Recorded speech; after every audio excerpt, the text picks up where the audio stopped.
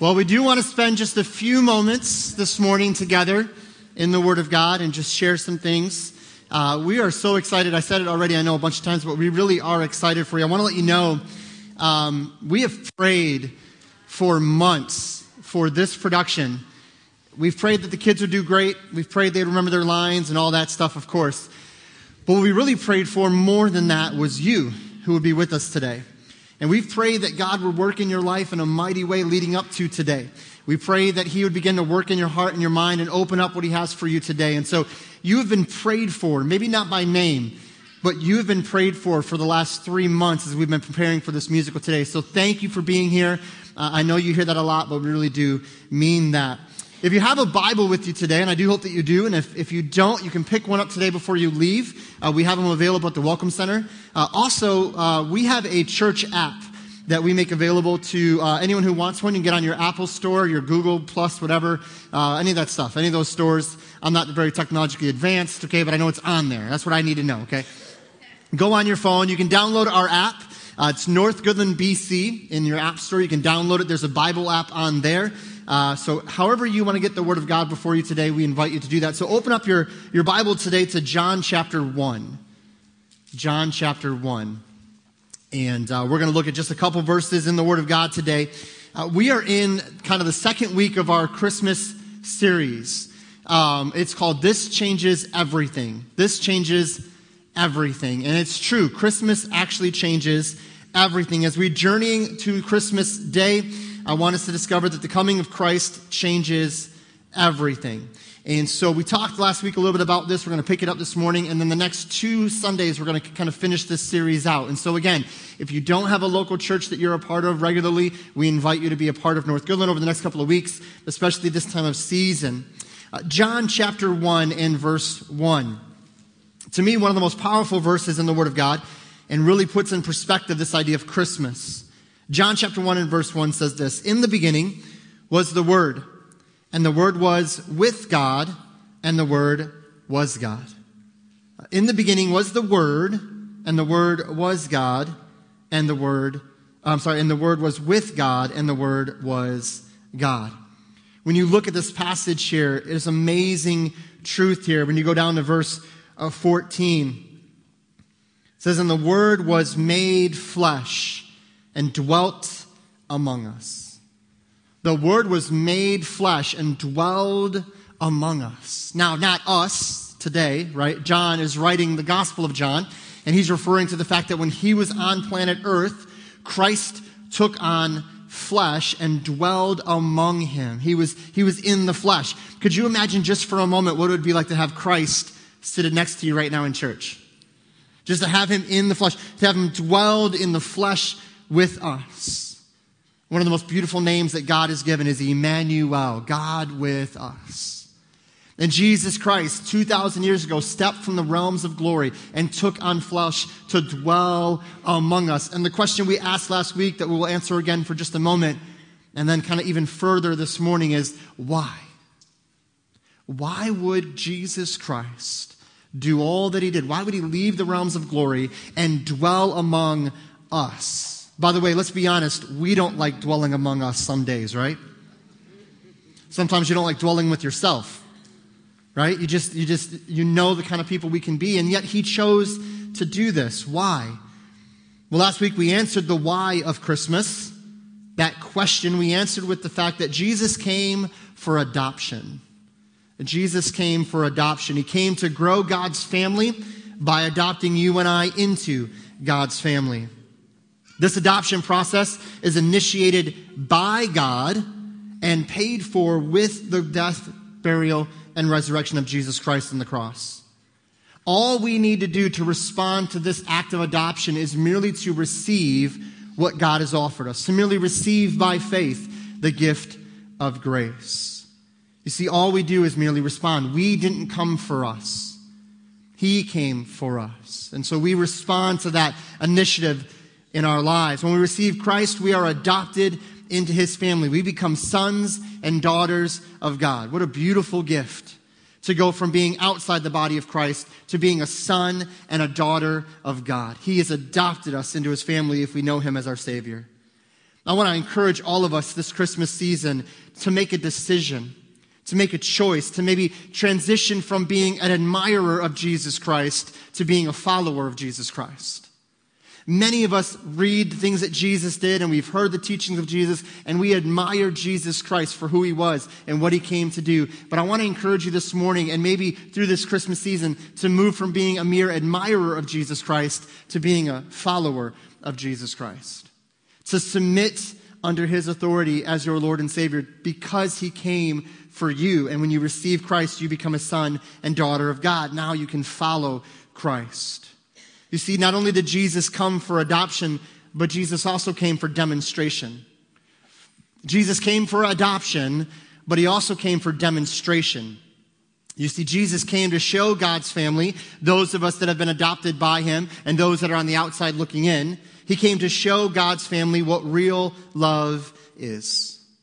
What real love is. This morning I want to jump into our talk and discover that Jesus coming changes everything. It changed family last week, and this morning I pray that we would know that it changes love. In our world today, we see and hear many ideas of what love is and what love does. Some of us have this picture of love in our mind. Anyone here single, not married, but hope to get married one day? Raise your hand. Anyone here like that? Couple hands, okay. How many of you, before you were married, you're married now, before you were married, you had this picture in your head of what marriage would be? Raise your hand. Okay, raise your hand. How many of you would say with a raised hand, it was exactly as you pictured it to be, no bumps in the road, nothing caught you off guard? Exactly. We have these pictures in our head. We think this is what love is. For some of us, it's that romantic, right? He comes in, sweeps you off your feet, right? This knight comes in with perfect chiseled Greek body, right? Like just this guy. Okay? For the men, it's a little different. Okay? I remember I was told when I was probably in high school, early college, I was told by somebody, hey, marry someone who's a spiritual fox. So a spiritual fox. Good looking, right? Good looking and all that beautiful, but spiritually more attractive than they are physically attractive. And make sure they can cook. Those were the two things that I was looking for in a wife. A spiritual fox and can cook. And praise God, 14 years ago, I convinced some unknowing girl. No, I didn't really convince. But Sandra said yes, and I was so blessed with a spiritual fox. And she can cook, okay? But we all have these images of love in our mind. What love is and what does love look like? Is it that idea? Some of us, it's merely a selfish type of love. Now, we're not going to admit this out loud, but if we're being honest, you think love is, if someone loves you, it's purely determined by what they do for you.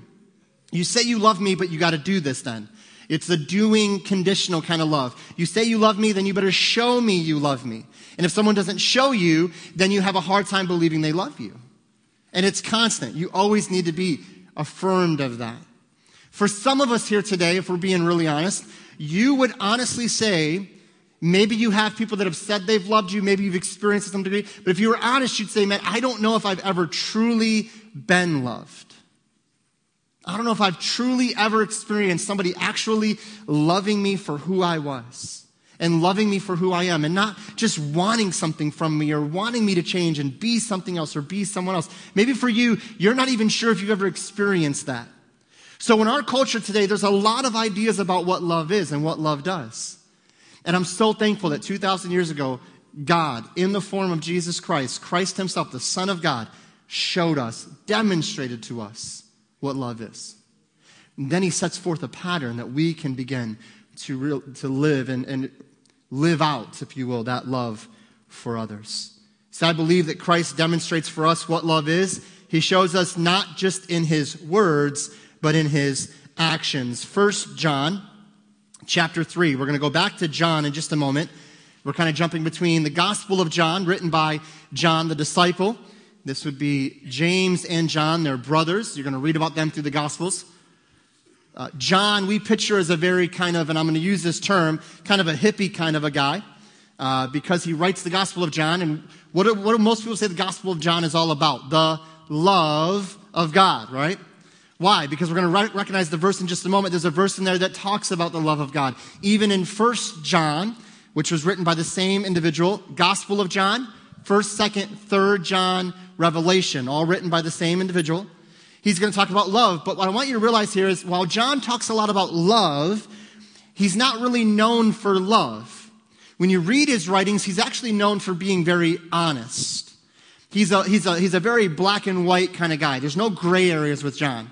When you read the Gospel of John, it's life and death, light and dark, love and hate. It's always extremes. And so John is writing here in 1 John to the early church, and he's talking about the love of God. But the love of God is never just talked about among believers, or even when Christ demonstrated us. It wasn't just told to us he loves us. He lived the love that he has for us. So look at 1 John chapter 3, and I love the way the scriptures line up here. 1 John chapter 3, verse 16, and we're going to read John 3:16 in just a few minutes. So 1 John 3:16. Hereby, it means this is how we perceive what love is, right? Because he says this, hereby perceive we the love of God. How do we know that God has loved us? Because he laid down his life for us. Then he says, and we ought to lay down our lives for the brethren. We're going to get to that in just a moment. You can go back to John or the Gospel of John. If you're wanting to turn back there, you can. We're going to go back to John in just a minute. But in 1 John 3, we read what real love is, what the love of God is. It tells us very clearly the love of God is not just told to us, but it's demonstrated before us. It's demonstrated before us. How do we know that God has loved us? We know God has loved us because he laid down his life for us. And by the way, we weren't worthy of him laying down his life for. We're going to get to that in just a minute. He loved us so much, he laid down his life for us. And he shows it to us as a demonstration so that we might do it for someone else. Not necessarily in the literal sense, but in a symbolic sense of self-sacrifice, which again we'll get to in just a moment. So how did Jesus change love? Quickly, we've just got a few minutes left. How did Jesus change love? Well, first we have to notice that Jesus' love is different. Jesus' love is different than our love. It's different than how we love. It's different than how we think about love. Our love is different from his love. We struggle to love others that we don't get along with or agree with. Now, I'm sure none of you have experienced this. I'm speaking purely hypothetically. I'm sure nobody in this room, at church on a Sunday morning, would ever have a hard time admitting that they maybe at times, sort of, kind of, every now and then struggle to love someone. But the reality is, in our human nature, we struggle to love someone who's different than us. We struggle to love someone who thinks differently than us. We struggle to love somebody who's of a different belief system than us. We struggle to love somebody who's of a different political party than us. We struggle with that. We want to love sometimes, and sometimes we don't really even want to love the person. We struggle to love someone who doesn't smell like they probably should smell. If we're being honest. And we struggle with that. We look at people on the outside. We categorize them and we judge them and we put them in these little boxes. And, well, I can love you because you're kind of easy to love. You're nice. You're kind to me. But this person at work is really mean to me and I don't really like loving them. I don't really feel like loving them. I'm not going to love them. We struggle with that. But Jesus showed us an entirely different way to love. We often pick and choose who we are going to love. Jesus actually demonstrated to us a love for others in a way that showed us that others even ignored them. He showed us example after example of his love for someone that society or culture refused to love. We struggle with the idea of loving this way. We find it difficult to love someone and yet stand on God's word. We feel as though to love someone we have to agree and condone all they do. That if I love someone, I have to agree with every decision they make, every choice they make, every stance they take. Let me just let you in on a little secret. That's not true. You can love someone and disagree with them. You can love someone and have a different opinion than them. Now, I know in our culture today, that's really not popular to say. That might not even sit well with some of us that have maybe heard, no, there's this tolerance movement. But what tolerance used to mean, and I don't know where we redefine this word, but tolerance used to mean we're two human beings who see this thing differently. That's okay. I love you and respect you as a human being. I just respect you as a person. So I'm not going to be rude or mean or vicious to you. I'm not going to call you names. I'm not going to insult you. Just because we disagree, I can still love you. And by the way, if you're my neighbor and you have a need and you're of a different opinion than me, and I see you out there with a flat tire, if I know the love of Christ, I better be out there helping you change that tire. I don't care what your stance on this or that is. We can have a conversation. But in our world and day and age today, I think we have a hard time having conversations and realizing I can love and respect someone. See, Jesus went to people that other people ignored. He loved people that other people didn't have time for.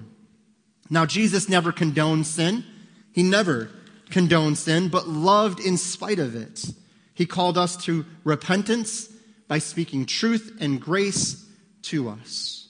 John chapter 1, if you've turned back there, John chapter 1, I want to look at an amazing verse. John 1 and verse 17. John 1 and verse 17. So we understand that Jesus changed love, and how did he do that? Well, Jesus' love is different, and it's different because Jesus is full of grace and truth. John 1:17. For the law was given by Moses, but grace and truth came by Jesus Christ. Now, this doesn't mean that God wasn't gracious before the time of Christ. He was gracious in Genesis chapter 3. When mankind sinned, God provided grace, a way of sacrifice to have relationship.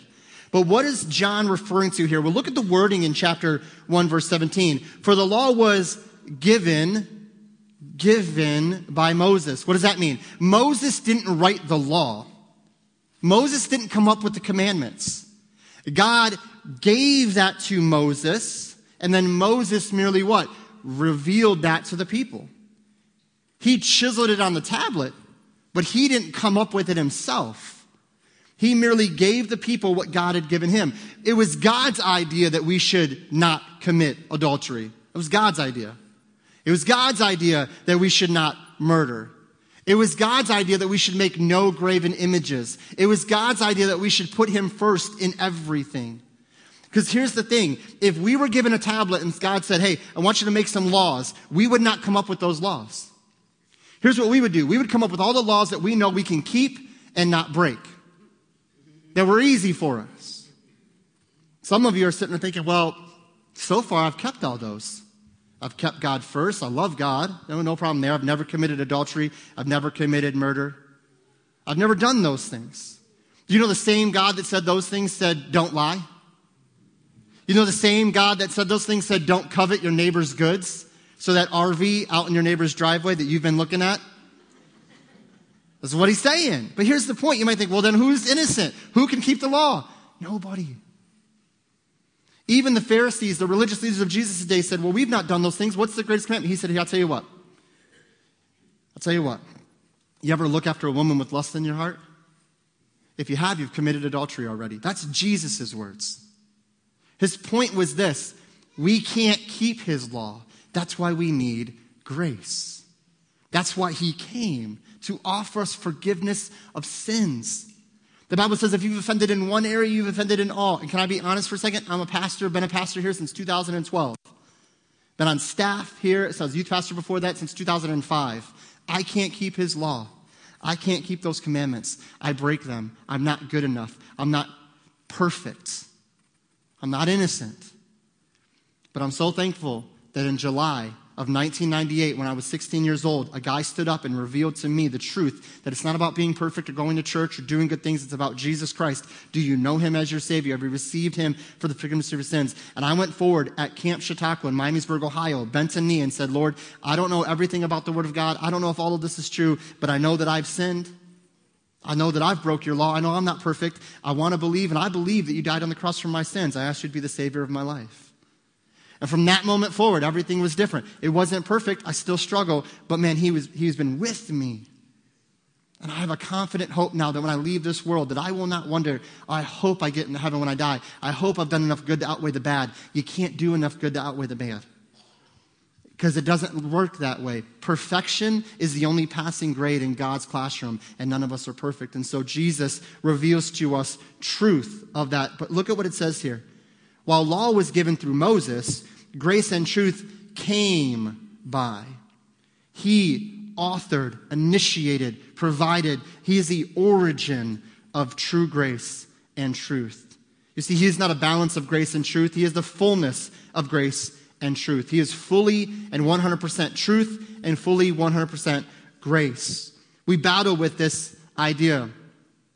We go all truth or all grace, and we end up not showing love in either area. We go all truth with no grace, legalism, rules, do, be better, hide the sin, just go to church and look the part. We go all grace, no truth. It's do whatever you want. It doesn't matter. Live how you want. It's all good. No one cares. God will forgive you. It's this very apathetic attitude. But when we walk in a balanced understanding of full grace and full truth, then we will understand there is a tension there, and that tension defines the very love of God. John 3:16, the most likely popular verse in the world. John 3:16, for God so loved the world. For God so loved the world that he gave his only begotten Son, that whosoever believes in him should not perish but have everlasting life. You know what we see here? We see that tension of grace and truth. Grace God gave when he didn't have to. Belief equals eternal life because his grace is provided for the forgiveness of sins. What's the truth here? Those that choose to not believe, the Bible says, will perish. See, that's the truth. That's the tension. That's the balance. Grace, he gave, he offers. Whoever comes may receive eternal life if you believe on the name of the Lord Jesus Christ. But whoever chooses not to believe, the Bible says, not Pastor John, not a denomination, not a church, the Bible, God's word says, will perish. That perish doesn't mean from existence. That perish is an eternity of separation from God in a place called hell. Do you know Jesus preached more on hell than any other sin, any other issue? He talked about the reality of hell, not to scare people, but to present to them the truth that our sin carries a weight that plays into eternity, and that if you will receive Christ, you can be forgiven of your sin and find heaven your home for all eternity. The Apostle Paul put it this way in Romans chapter 5, verse 8. But God demonstrated his own love for us in this: while we are yet sinners, Christ died for us. You see that tension? Grace, he offered his life for us. He died for us. Truth, in that while we were yet sinners. We're all broken. We've all sinned. You see, Jesus changed love because his love is different and he's full of grace and truth. But then he calls us to love like Jesus loved. John chapter 13, go over just a couple more chapters and then we're going to be done. John chapter 13. Not only did God send Christ come to this world to demonstrate what love is and show us what his love is for us, but he says, I want you as my family, as my sons and my daughters, those that have received Christ, to love as I've loved. John chapter 13 and verse 34. He says this: a new commandment I give unto you, that you love one another, as I have loved you, that you also love one another. Now this is interesting to me. He says it's a new commandment, but be real, this isn't the first time that God called us to love. God has called us to love from the beginning. God has always called his people to love one another. He says in the Old Testament that we are to love our neighbor. So what is Jesus saying here? What's the newness of this? Why is he saying it's a new commandment? Because it's not just, okay, go love, go love, go love, go love, and love and serve your neighbor. Look what it actually says. He says, I give unto you that you love one another. Here's the key: as I have loved you. He's saying, listen, I've demonstrated before you, my disciples, my followers, those that know me, I've shown you practically what that looks like. So now I'm not just asking you to go do something. I'm saying, no, what you've seen me do, I'm going to give you the strength and the ability to go do. Is it difficult? Yes. Is it hard? Yes. Is it impossible? No. Because if it was impossible, he wouldn't ask us to do it. He asks us to do what he equips us to do. You see, we cannot demonstrate the love for others we are to have without first knowing we were loved by him, receiving him as our Savior, and secondly, without truly understanding how God loves others. You see, when I know how much God loves me, what he did for me, I've received that for myself, and now I know how much he loves you. It will motivate me to love you in a way that is God-like, is Christ-like. And I cannot do that without grace and truth. I cannot do that without grace and truth. I must give grace, but speak truth. The Apostle Paul says this way, speak truth in love. Love is kind of the airbag for truth, if you will. You know somebody that's really good at speaking truth? That's really good at telling you the truth? We all know people like this. Usually they're in management, right? Supervisors. They're really good at speaking the truth. It's got to be done by 4 o'clock today. That's truth. But when it comes out that way, it's just harsh. See, listen, we need to speak truth. We have to speak truth in love. We got to give grace. So what are we looking at here? Well, Jesus says to love like Jesus loved. You see, God called us to love before, but God never showed us this great a demonstration of his love before. Not only are we to follow the demonstration of Christ, we also are to realize that we are identified with Christ in our love. One more verse, John 13, verse 35, the next verse. After he says to love one another, he says this, by this shall all men know that you are my disciples, if you have love one for another. Jesus said that we are seen or marked as his disciples, his followers, when we love one another. We can have a habit of telling people that we are Christian, we are churchgoers, but be unaware that it is just as important to love as Christians as it is to tell someone we're a Christian. We're really good at telling people we're Christians, but we're not always that good at allowing God to work through us to love someone as a Christian. But here's where I want to make a little bit of a point here. Because I know what happens. I've been in church a long time, and when the preacher's preaching about stuff like this, you start feeling that little weight, that burden on your shoulders, because here's what you become aware of very quickly. Man, I know God loves me. I know he gave everything for me, but I know I don't love like I'm supposed to. I know I'm not hitting that out of the park every time. I know I'm failing in some ways in this area. And we start to feel this weight on our shoulders, and it's good to feel conviction when we know we're not doing what God calls us to do, but we can't let it go to the point of guilt and shame, where we beat ourselves up and tear ourselves down and then we're no good. No. What we do is we realize I've made some mistakes. I've failed. And that's the truth. We're not perfect. We've not gotten it right all the time. That's the truth. So I acknowledge that, and then I look for grace to pick me up and to move forward. See, we can't beat ourselves up about this. We have to realize that we've been loved and we can love others. We must remember the truth is Christ loves you exactly as you are right now. He loves you right as you are right now. There's nothing you can do to make him love you anymore. He loves you just as much right now as he ever has. But also he calls you to love one another. So what do we do? When we fail, he gives us grace. So what do we do in our personal lives when somebody fails us? Man, we want to go to the truth, don't we?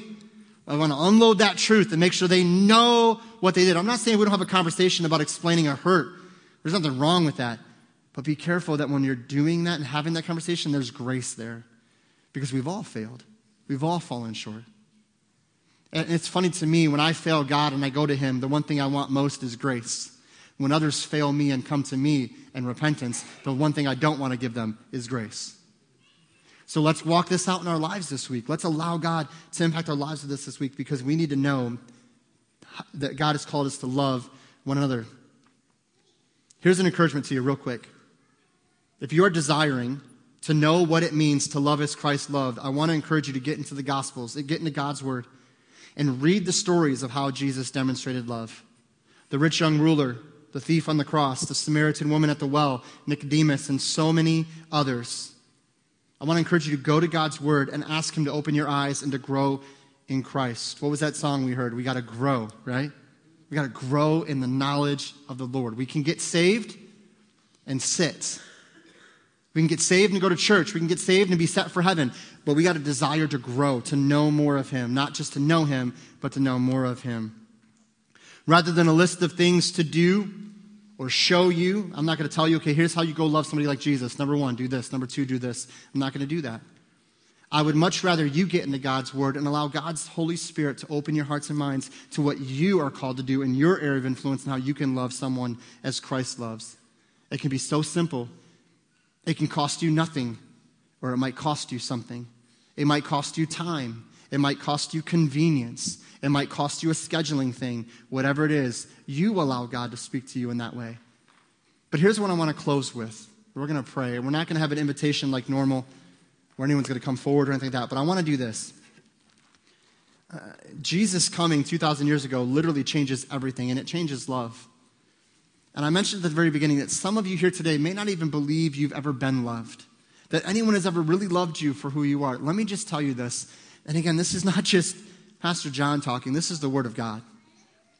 God tells us in His Word that you are loved, that He formed you and created you with purpose, and He has a love for you. And if you felt like you've never been loved, I'm here to tell you that God loves you. And He loves you just as you are. But here's the beauty of it. The truth of it is He loves you just as you are, but He loves you so much He won't let you stay just as you are.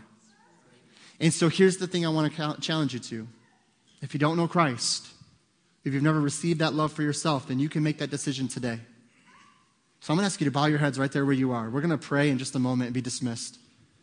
I'm just going to ask that every head bowed and everyone just kind of spending a time of evaluation, just thinking on these things this morning. With nobody looking around, just out of respect for each other, I just want to ask this morning. If you're here this morning and you feel that way, you've never really been loved. Maybe you're here this morning and you would say, honestly, I don't know Jesus Christ as my Lord and Savior. I've never received Christ for myself. Then right there where you are with your heads bowed and nobody's looking around, don't worry about anyone else. This is between you and God right now. I want to ask you, would you this morning make a confession of faith? Would you believe that Jesus died on the cross for your sins, that He loves you so much that He gave His life for you, that He was buried in a borrowed tomb and rose again the third day? If you're here today and the cry of your heart is you want to know Christ, you don't need to come forward. You don't need to do anything, but right there in your seats between you and God, just in the stillness of your heart, you can pray, God, I know that I'm a sinner. Just between you and God. I know that I'm a sinner. I know that I've done wrong. But I believe that you died on the cross for my sins. I believe you love me. And I ask that you would save me from my sins. I repent. I turn from my sins. And I trust in you. And I ask that you would save me. I ask that I would live my life for you. As you're there in your seats, if you've made that decision today, if you've received Christ as your Savior, then we would love to pray with you and pray for you. So if you would like to come talk to me after service, you can do that today. But I want to ask this. If you've just received Christ and you've asked Him into your life because you believe that He loves you that much, you believe that He died for you, with nobody looking around, and I won't call you out or embarrass you, but I'd love to pray for you. So I'd love to ask, is there anyone here that would raise their hand and say, pray for me, Pastor John. I believe Christ is my Savior today. I've received His forgiveness of sins. I've confessed my sins, and I believe that He died on the cross for me. I received Christ as my Savior today. Is there anyone with nobody looking around that would raise their hand and say, pray for me, Pastor John. I made that decision today. As you're there in your seats, maybe you would say, God, I know I need to love as you loved. I pray that you'd give me the strength to do that. Thank you for loving me as you loved.